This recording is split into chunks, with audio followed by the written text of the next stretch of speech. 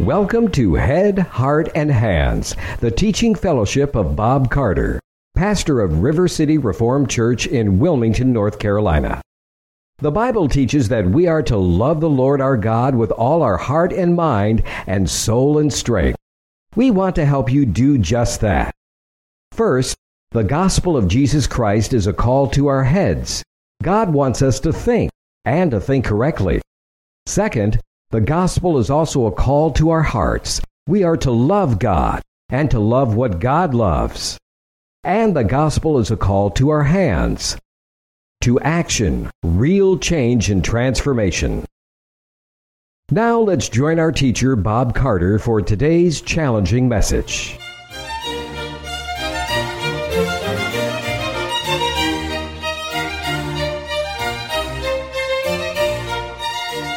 The sermon this morning is entitled King David's Teachable Spirit and Penitent Heart. We're still in 2 Samuel 12, and we need to be pleading with God that we would come to understand this in a more personal and deeper way, for it is a life of repentance that a Christian is called to.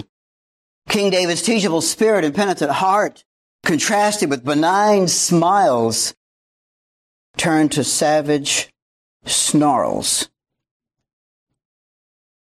R.C. Sproul wrote a book called Classical Apologetics, and in that book he writes an introduction, which is a remarkable book. He says that as long as we are willing to let the world be the world is willing to let you be you. As long as we're willing to let the world be the world, the church is willing to let you be you. Sit on your little reservation, he calls it. Read your little Bible and sing your little songs. But if you step off the reservation and tell us what we should be doing, and tell us about the one true living God who is a consuming fire, who is the same yesterday, today, and forever, then that benign smile, R.C. Sproul says, turns to a savage snarl. That's not only true for the world, it's true within the visible and invisible church. The church is filled with people who often have a benign smile when they hear the name Jesus. But God, in His perfect wisdom and providences and mercy, allows us again and again and again through His commands, by His nature and by His providences, to look into our own souls and see if our heart's desire is to learn of Him. If our heart's desire is to bow low and worship in every situation, or is the reality that our benign smiles are only there when things are going our way, and when we learn something of the nature of God that's different than us, or of His commands that require things of us or forbid things from us, or of His providences that are uncomfortable. Does our benign smile turn to a savage snarl? Will you stand to honor the reading of God's Word? King David has had great blessings rain down upon him without measure. And in a fairly short order, he commits adultery with Bathsheba, lies about it, then realizes the lie's not going to work, and murders noble-minded Uriah. And God mercifully sends him the prophet Nathan, who tells him, God knows everything. Uriah means the Lord is light. You can't put out the light, Nathan is telling him. And David owns his sin. Verse 13. Then David said to Nathan, I have sinned against the Lord. And Nathan said to David, the Lord has taken away your sin. You shall not die. However, because by this deed you have given occasion to the enemies of the Lord to blaspheme, the child also that is born to you shall surely die. So Nathan went to his house. Then the Lord struck the child that Uriah's widow bore to David, so that he was very sick. David therefore inquired of God for the child, and David fasted and went and lay all night on the ground. The elders of his household stood beside him in order to raise him up from the ground, but he was unwilling and would not eat food with them. Then it happened on the seventh day that the child died. And the servants of David were afraid to tell him that the child was dead. For they said, Behold, while the child was still alive, we spoke to him, and he did not listen to our voice. How then can we tell him that the child is dead, since he might do himself harm? But when David saw that his servants were whispering together, David perceived that the child was dead. So David said to his servants, Is the child dead? And they said, He is dead. So David arose from the ground, washed, anointed himself, and changed his clothes. And he came into the house of the Lord and worshipped. Then he came to his own house, and when he requested, they set food before him, and he ate. Then his servants said to him, What is this thing that you have done? While the child was alive, you fasted and wept.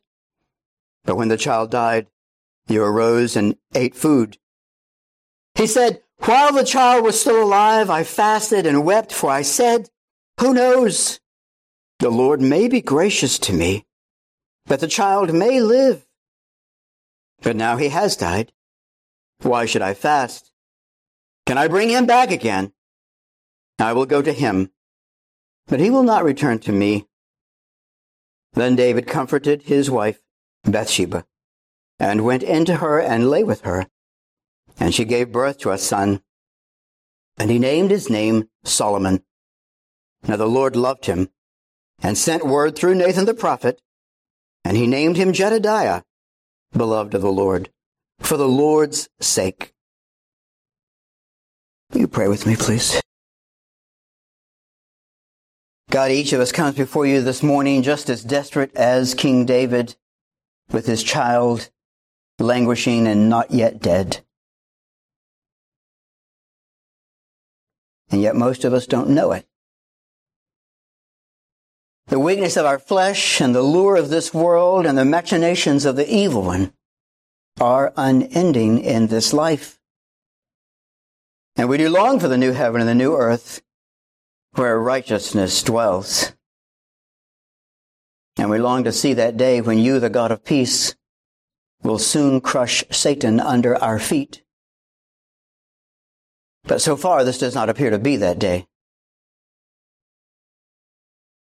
And if we continue tomorrow by your mercy, we will need a much better understanding of who you are, of the riches that we have in Christ,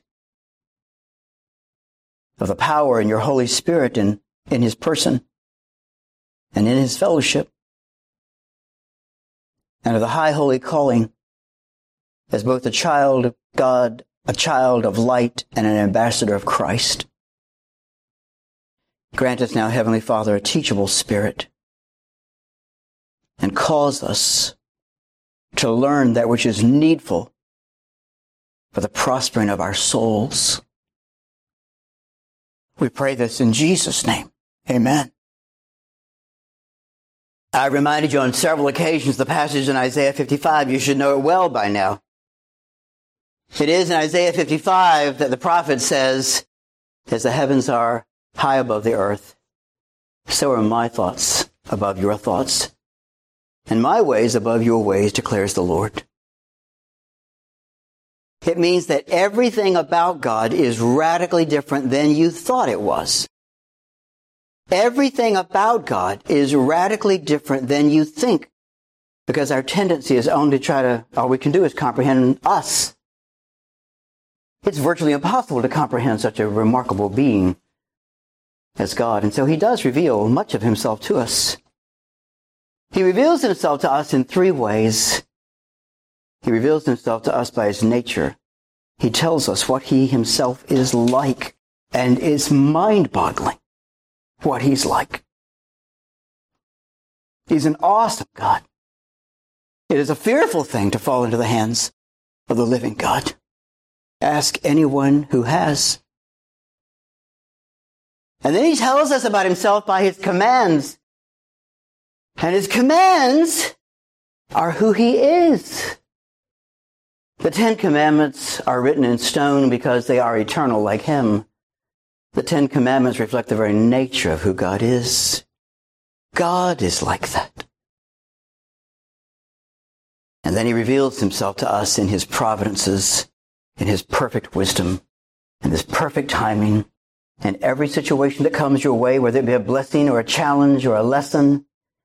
In his perfect providences, he tells us about himself.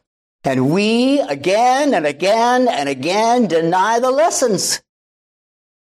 We learn about what his nature is like in the Word of God, and then we say, well, he doesn't really mean that.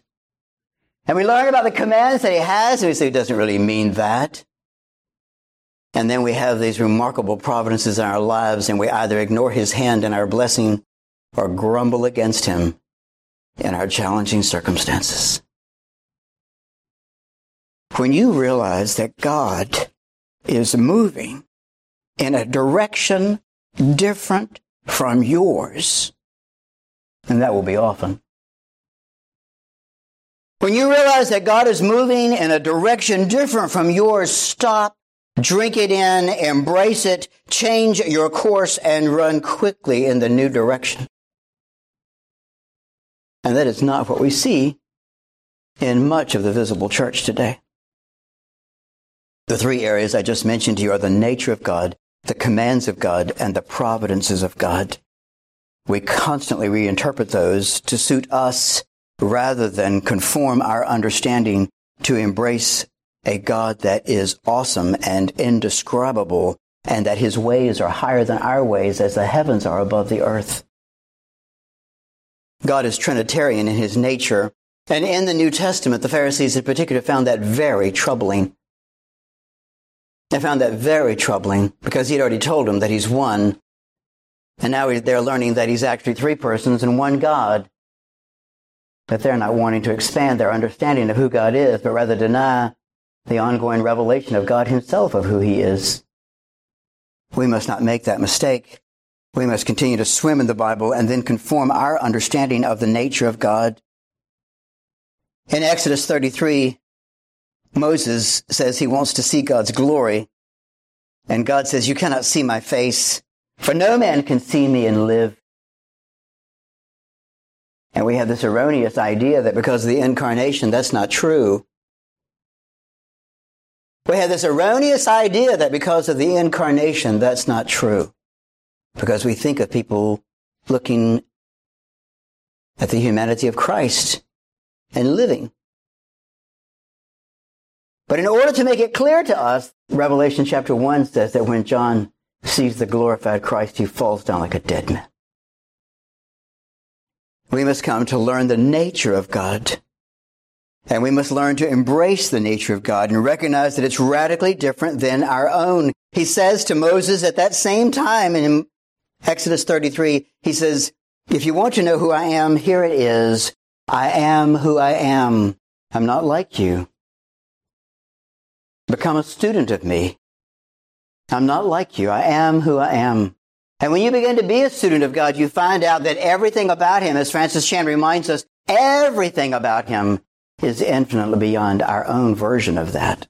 His love is infinitely beyond our love. His holiness is infinitely beyond our holiness. His justice is unfathomable. His patience is incomprehensible. His wisdom is unquestionable. And yet we question it all the time in puniness and foolishness. Brothers and sisters, the Bible teaches clearly that salvation is a rare jewel. And God himself could make salvation less rare if he chose to do so.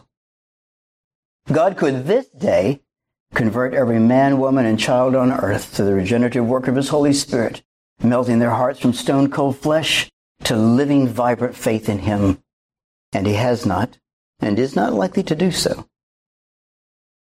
as he demonstrates his perfect justice in the damnation of the wicked and sets forth his unfathomable mercy and grace in the salvation of the elect.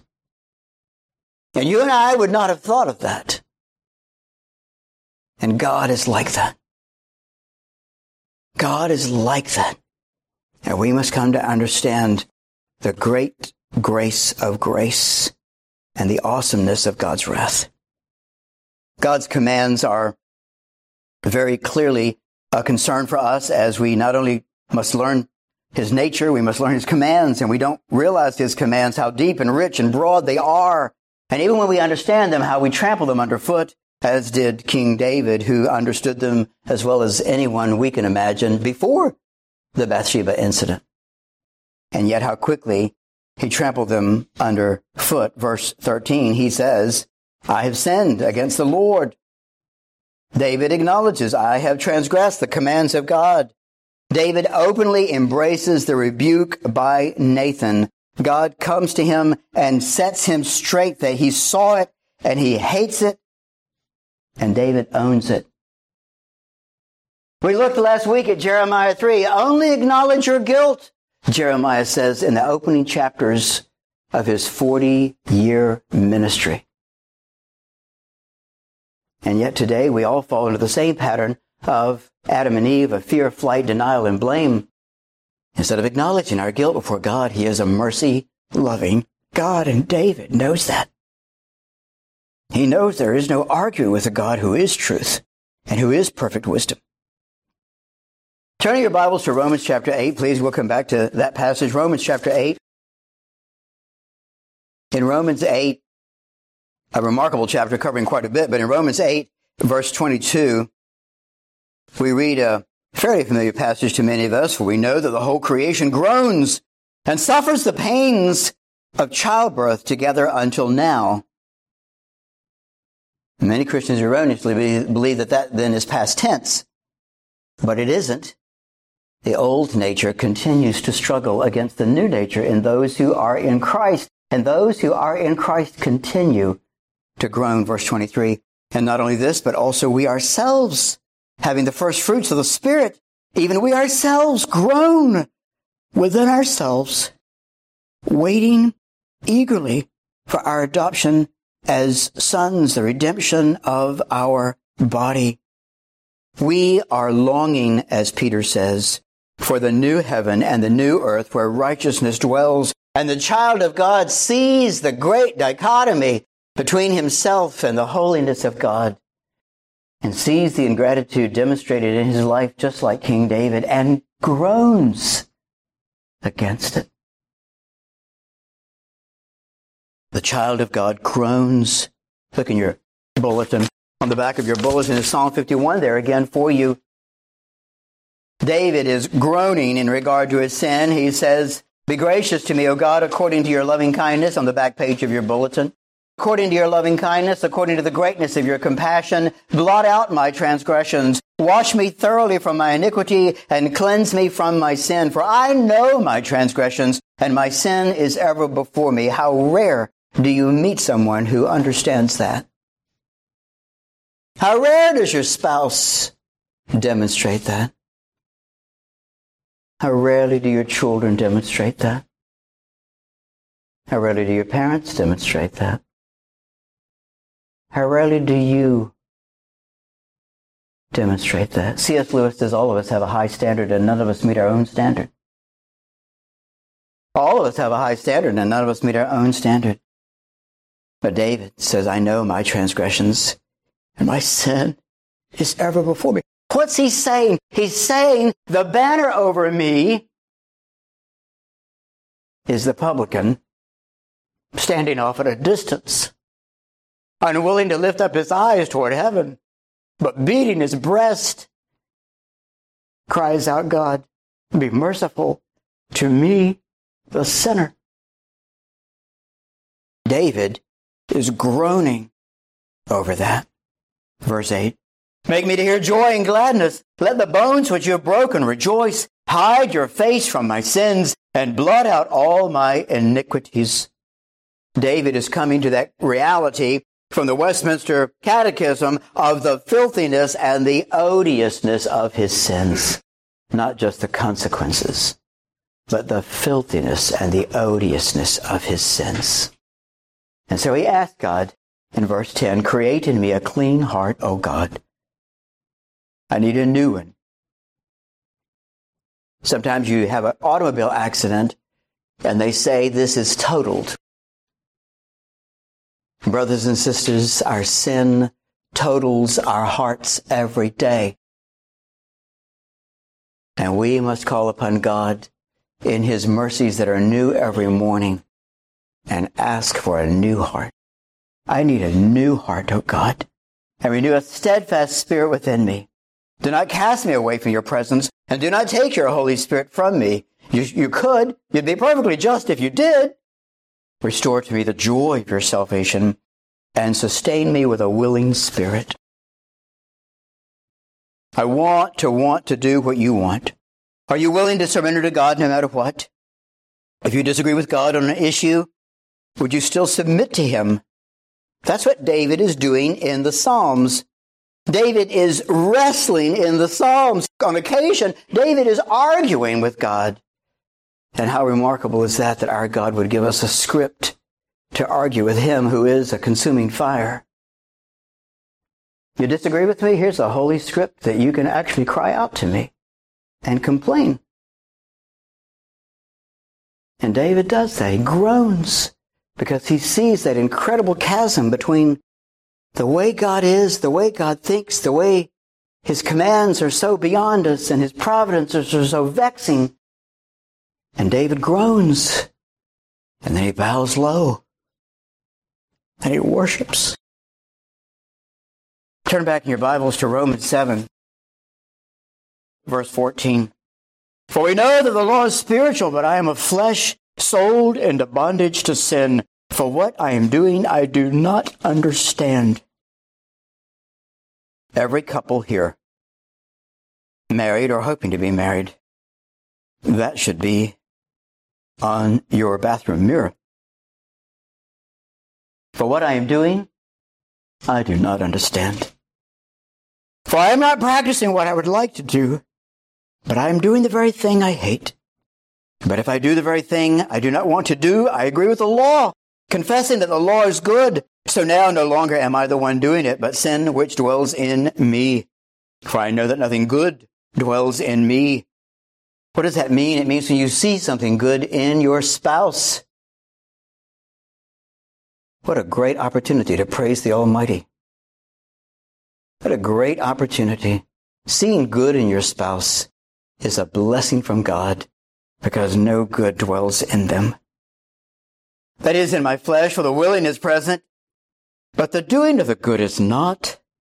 For the good that I want, I do not do, but I practice the very evil the very evil that I do not want. Do you hear Paul groaning? Christians groan when they are confronted daily with the reality that God's thoughts are not our thoughts, and His ways are not our ways. Verse 20, but if I am doing the very thing I do not want, I am no longer the one doing it, but sin which dwells in me. I find then the principle that evil is present in me, the one who wants to do good, for I joyfully concur with the law of God in the inner man. But I see a different law in the members of my body, waging war against the law of my mind and making me a prisoner of the law of sin, which is in my members. What's he saying? He's saying moment by moment, day after day, week after week, year after year. The banner over my head is, but the tax collector, standing far off, unwilling to lift up his eyes toward heaven, but beating his breast, cried out, God, be merciful to me, the sinner. Only acknowledge your guilt, says the prophet Jeremiah. But I see a different law in the members of my body, waging war against the law of my mind and making me a prisoner of the law of sin, which is in my members. Wretched man that I am, groaning, who will set me free from the body of this death? Does that mark you? Are you marked by longing for the new heaven and the new earth where righteousness dwells? Let me tell you, brothers and sisters, hear this, young people. God will continue to work on you until you do. God will continue to work on you.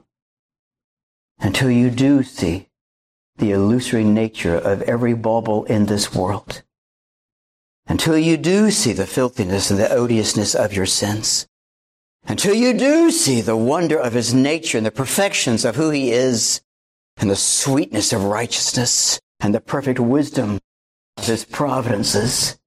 He won't just let you go, but he will continue to work on you. Who will set me free from this body of death? A Christian is ready to depart this world and to join God in eternal bliss, joining him unbridled in his most God-centeredness. Thanks be to God through Jesus Christ our Lord. So then, on the one hand, I myself with my mind am serving the law of God, but on the other, with my flesh, the law of sin. I am longing for the new heaven and the new earth where righteousness dwells. I was talking with Ryan the other day. We were talking, and it's always wonderful fellowshipping with him when they come. He was describing the world in two groups as young people, and then he said octogenarians, and he pointed to me. I pretended not to notice. I would not for a moment trade places with anybody in this room younger than me. I would not for a moment trade. I've already been 13, 14. I've already been 25 or 30. But when I was 15 and 25 and 35, I did not realize the illusory nature of this world, and I struggled hard against the providences of God, and I didn't know his nature. But God has added more and more and more as I've walked through this world, and I'm looking forward to heaven and departing this world. I'm looking forward to it. I don't have a bucket list of things I need to accomplish before entering into the everlasting glory of the one true living God. King David, when confronted by the truth, the inescapable truth, acknowledges his guilt and humbles himself before God. Turn to your Bibles to 2 Timothy, please. 2 Timothy. 2 Timothy chapter 4. This is Paul writing to Timothy in something of a farewell manner as Paul is departing this world, the end of the apostolic age, and things are turning over to the organized church as we understand it today with elders. 2 Timothy chapter 4. I solemnly charge you in the presence of God and of Christ Jesus, who is to judge the living and the dead, and by his appearing and his kingdom, preach the word. Why? Because our thoughts are not God's thoughts. Our ways are not God's ways. And when we hear God's ways and God's thoughts, we minimize them and compromise them. Preach the word. Be ready in season and out of season. Reprove, rebuke, exhort, and with great patience and instruction, for the time will come when they will not endure sound doctrine, but wanting to have their ears tickled. Stop dead in your tracks and stop thinking about somebody else you know when you hear that passage. But what part of the Word of God, or of the nature of God, or of the providences of God are you wishing weren't so? Wanting to have their ears tickled, they will accumulate for themselves teachers in accordance to their own desires. You can find them. You can find somebody who will preach a God just like you want. But it won't be true. They will turn away their ears from the truth and will turn aside to myths. But you, be sober in all things. Endure hardship. Do the work of an evangelist. Fulfill your ministry. He says the same thing to Titus in chapter 1. When we read King David, we say yes and amen. We believe that really happened historically. We think it really did happen, and we would like that to be true of us in regard to owning our sin. But it isn't true. We don't own our sin. Or we don't do it very often. We don't understand the height and breadth and depth of our sin.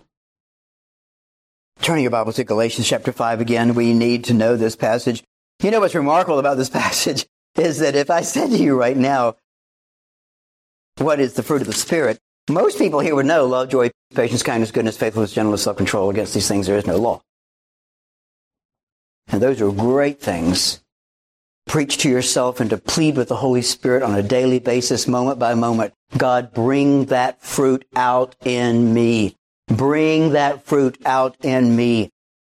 But one of the things that we see over and over and over and over and over again in Scripture is be on the alert, be on the alert, be on the alert, be on the alert. 1 Corinthians 16:13, be on the alert, stand firm in the faith, act like men, be strong. 1 Peter 5, be on the alert, your adversary the devil prowls about like a roaring lion, seeking whom he may devour. Be on the alert. What are the kinds of things that we need to be on the alert for? It's chapter 5, verse 16. But I say, walk by the Spirit, and you will not carry out the desire of the flesh. For the flesh sets its desire against the Spirit, and the Spirit against the flesh, for these are in opposition to one another. There should be some groaning going on there, so that you may not do the things that you please. But if you are led by the Spirit, you are not under the law.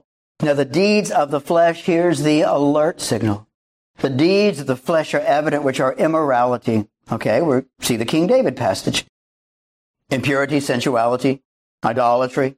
Idolatry, again, is not worshiping a silver idol. It's worshiping a Jesus that's not the biblical Jesus. Sorcery, enmities, strife, jealousy, outburst of anger, disputes, dissensions, factions, envyings, drunkenness, carousing, and things like these, of which I forewarn you, just as I have forewarned you, that those who practice such things will not inherit the kingdom of God. When you realize that God is moving in a direction different from yours, stop, drink it in, embrace it, change your course, and run quickly in the new direction. And that's what King David does in our passage this morning. I've told you before how much I love Pilgrim's Progress. I love it. You need to read it. You need to read it often. I've read it more than any other book other than the Bible. The first time I read it was in high school, and my high school teacher made fun of it. So I didn't have any comprehension of what it was. But then later, somebody else that I had high regard for told me, you should read Pilgrim's Progress. So I started reading. And the first time through it, it's a little challenging, but you could follow it. It's worth it. And they're modern translations now. But after they go through Vanity Fair and all kinds of things are happening, and they're not too far from the celestial city yet, Hopeful and Christian are walking on their way, and they meet a man named Talkative. And Talkative is reformed. I thought it was remarkable because there aren't that many reformed people in Pilgrim's Progress. Talkative is reformed. By the way, Hopeful and Christian are reformed. Talkative is reformed. He talks about the sovereignty of God, the glory of God, the majesty of God, the holiness of God, the wonders of God's substitutionary atoning righteousness and work of Christ.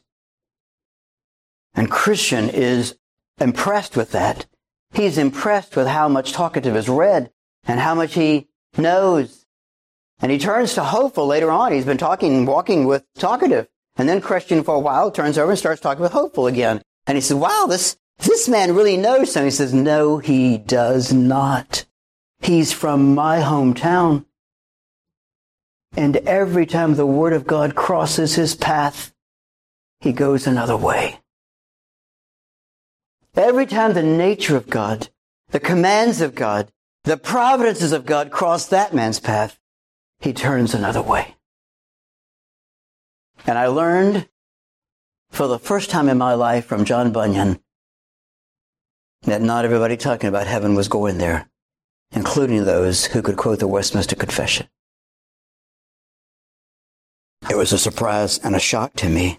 We must be on the alert and pleading with God for this teachable spirit of head, heart, and hands as we come to understand these things.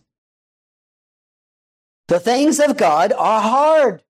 In John chapter 6, it describes a situation which Jesus is talking about, that you have to eat my flesh and drink my blood, and it says that people stop following him as a result of that. And he turned to the 12 disciples and he said, will you go also? And Peter speaks up and says that passage that some of you know, Lord, to whom will we go? You alone have the words of eternal life. What you're saying, Lord Christ, is hard. The disciples are not saying, we get it. We get it. We're with you. They're saying, this is overwhelming stuff, but who are we going to go to? You alone have the words of eternal life. The things of God are hard stuff sometimes. But where else will you go? I am the Lord, that is my name. Beside me there is no other, says God. There is nobody else you can go to. Francis Chan tells us, if you've ever never heard his testimony, you should listen to it.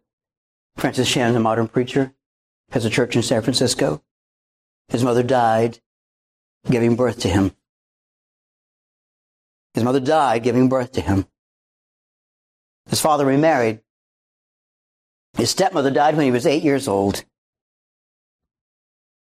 His father remarried. His father died when he was 12 years old. Francis Chan said, I learned at 12 years old, I better figure this out. This is overwhelming. What is this world like? What is God like? That my mother would die giving birth to me. That my stepmother would die at 8. And that God would take my father at 12 years old. But he understood this. Where else will I go? Where else will I go? And so he took up his Bible and he started reading so that he might learn the nature of who God is and learn the commands of who God is and what God requires and what God forbids that are the power and indwelling of the Holy Spirit, and learn something of the wisdom of God's providences and timing. We ourselves must learn who God is. It's that challenging in our life, what's going on in this world. When providences don't make sense, the God of providence still does. David fasts and prays for 7 days, and he's groaning for those 7 days, thinking perhaps God might. But then in verse 20, the baby dies, and he gets up and he washes and he anoints himself and changes his clothes, and he goes and he worships God. He joins God in God's most right God-centeredness. He bows low and worships and recognizes whate'er my God ordains is right. His holy will abideth. I will be still whate'er he doth, and follow where he guideth. He is my God, though dark my road. He holds me that I shall not fall. Wherefore to him I leave it all. You can't sing that if you don't know anything about the nature of God, the commands of God, and the providences of God. But David did. David did. Then in our passage in 2 Samuel 12, we read in verse 24, Then David comforted his wife Bathsheba and went into her and lay with her. He comforts others. Bathsheba has lost a son, and he comforts her. That God is still God. God is still good, always has been. God is still perfectly wise and all-powerful and present and mercy-loving, and he comforts his wife. Husbands, hear that. As prophets and priests and governors in your home, he comforts his wife. And it says they have another baby. It's a little bit misleading there. It sounds like they have another baby in the next year. Solomon is the fourth son of Bathsheba. Solomon is the fourth son of Bathsheba.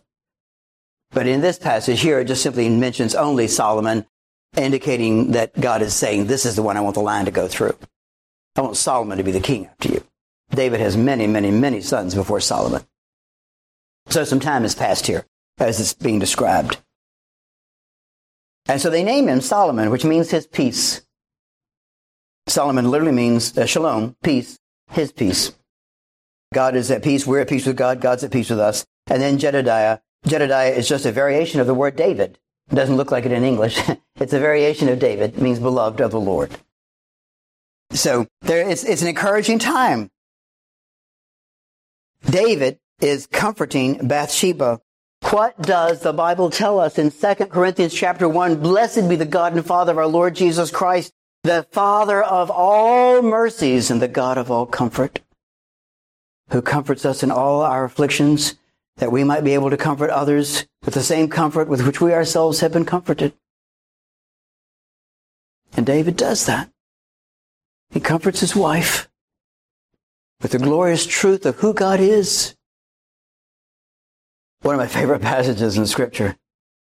We don't have a service tonight, so you're getting extra this morning. One of my favorite passages in Scripture is Daniel chapter 4. Turn to your Bibles to Daniel chapter 4.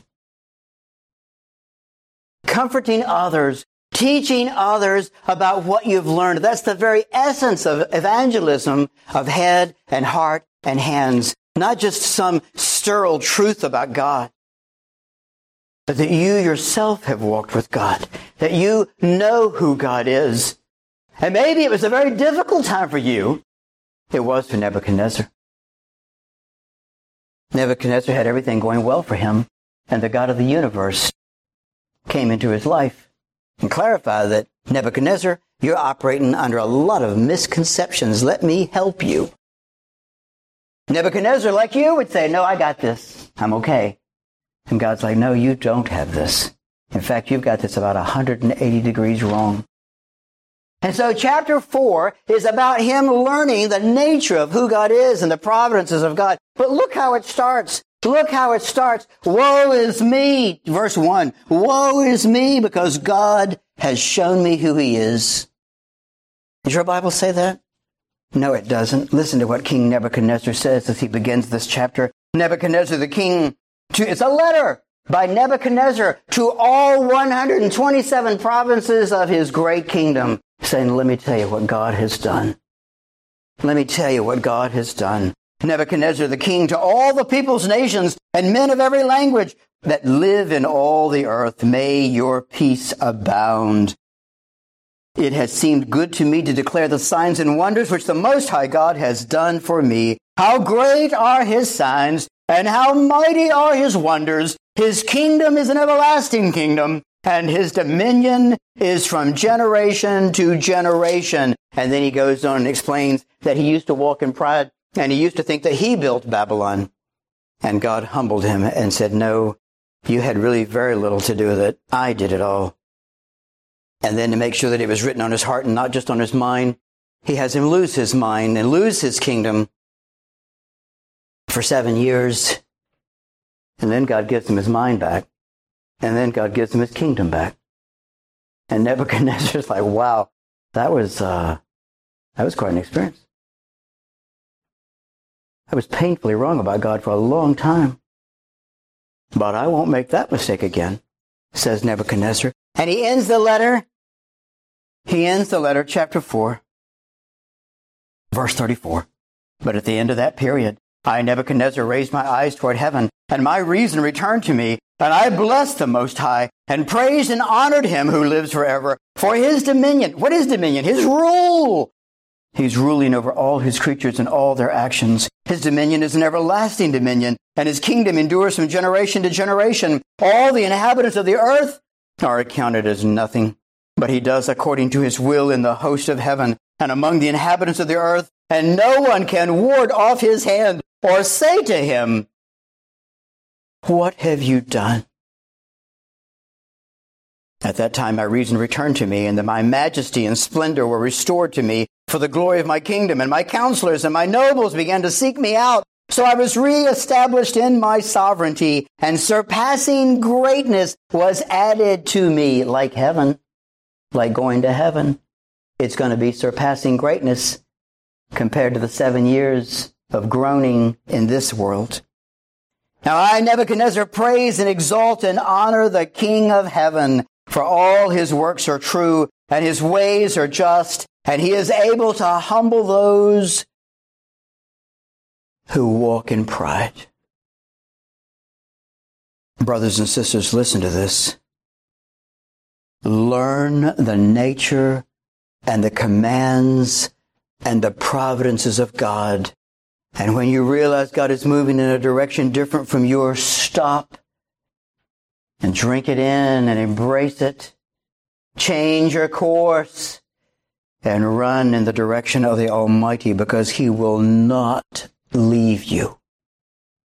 He will cross your path again and again and again and again until you come to join Joachim Neander, whate'er my God ordains is right. His holy will abideth. God literally has all the time in the world. What is the application of this? Here with King David, we see adultery and lying and murder and covetousness and ingratitude, and we see him learning from this and repenting bitterly and groaning over it with great godly sorrow. When confronted with clarity by Nathan, David does not add to his sin with unrepentance. He does not add to his sin with unrepentance, but repents. David does not have a benign smile that turns to a savage snarl, but he bows low and worships. Any area of nonconformity with the revealed nature of God, the commands of God, or the providences of God is an application for us. As we read in the Word of God and we're asking God, open my eyes that I might behold wonderful things from your law, O Lord. Deliver me from idolatry. What is idolatry? Fashioning God in your image rather than finding out who He is and worshiping Him as He is. We need to join Him in His commands, join Him in His providences, knowing that He is causing all things to work together for good to those who love Him and are called according to His purpose. And like Francis Chan, we must recognize that whatever He's doing in our life, He's perfectly wise and attentive. He that watches over Israel slumbers not or sleeps. There are two wills of God, and I'll be done with this. Every time something happens in your life, you say, or somebody else says to you, is that the will of God? And Christians know to respond, well, which will of God are you talking about? Is it the moral will of God? The moral will of God is what we see in the Ten Commandments. It's what we see in the person of Jesus Christ. That's who God is. That's the moral will of God. Jesus is the Word made flesh. He's the commands made flesh. That's the moral will of God. But there's a second will of God. And it's whatsoever comes to pass. Was it the will of God that Francis Chan would lose his mother at birth? Yes. Was it the will of God that Francis Chan would lose his stepmother at 8? Yes. Was it the will of God that he would lose his father at 12? Yes. Whate'er my God ordains is right. God is ruling and reigning over all His creatures and all their actions. And Francis Chan's mother did not die while God was looking the other way. There's a moral will of God. And there's a decretive will of God. If it happened by God. And the Apostle Paul, writing under inspiration of the Holy Spirit, says, we Christians know that God causes all things to work together for good to those who love Him and are called according to His purpose. Will you pray with me, please? God, I think immediately of the parable of the sower and how much we need the seed that you do sow in the preaching of your word. We ask, God, in your mercy that you would not allow the devil to come and rob the seed that has been sown. That we would not turn aside from this holy hour to play golf or bathe in the sea, but to drink it in, to plead with you to give us fuller and deeper understanding And that, Lord, that we would not be overwhelmed with the challenges of this life and compromise your glorious eternal truths, but that the cares of this life would come and choke it out. Rather, God, that we would swim in the Bible and you, Holy Spirit, would continue that work that you have begun of conforming us, head and heart and hands, to the very image and likeness of your Son, Christ Jesus. God, we do pray that you would help us. But I pray in particular that you'd bless each one of us regarding application, that we would learn the nature of who you are and embrace it. That we would study your commands and delight in them as you, Holy Spirit, write them on our hearts. And that we would receive and embrace your providences. God, be glorified in us. Be glorified in our families and in our homes. Be glorified at River City and in southeastern North Carolina. And yes, even Chicago. God, we do pray that you would help us in Jesus' name. Amen. Will you stand to receive the blessing of God for the people of God? The Lord bless you and keep you. The Lord cause his face to shine upon you and be gracious to you. The Lord lift up his countenance upon you and give you peace now and forever. Amen.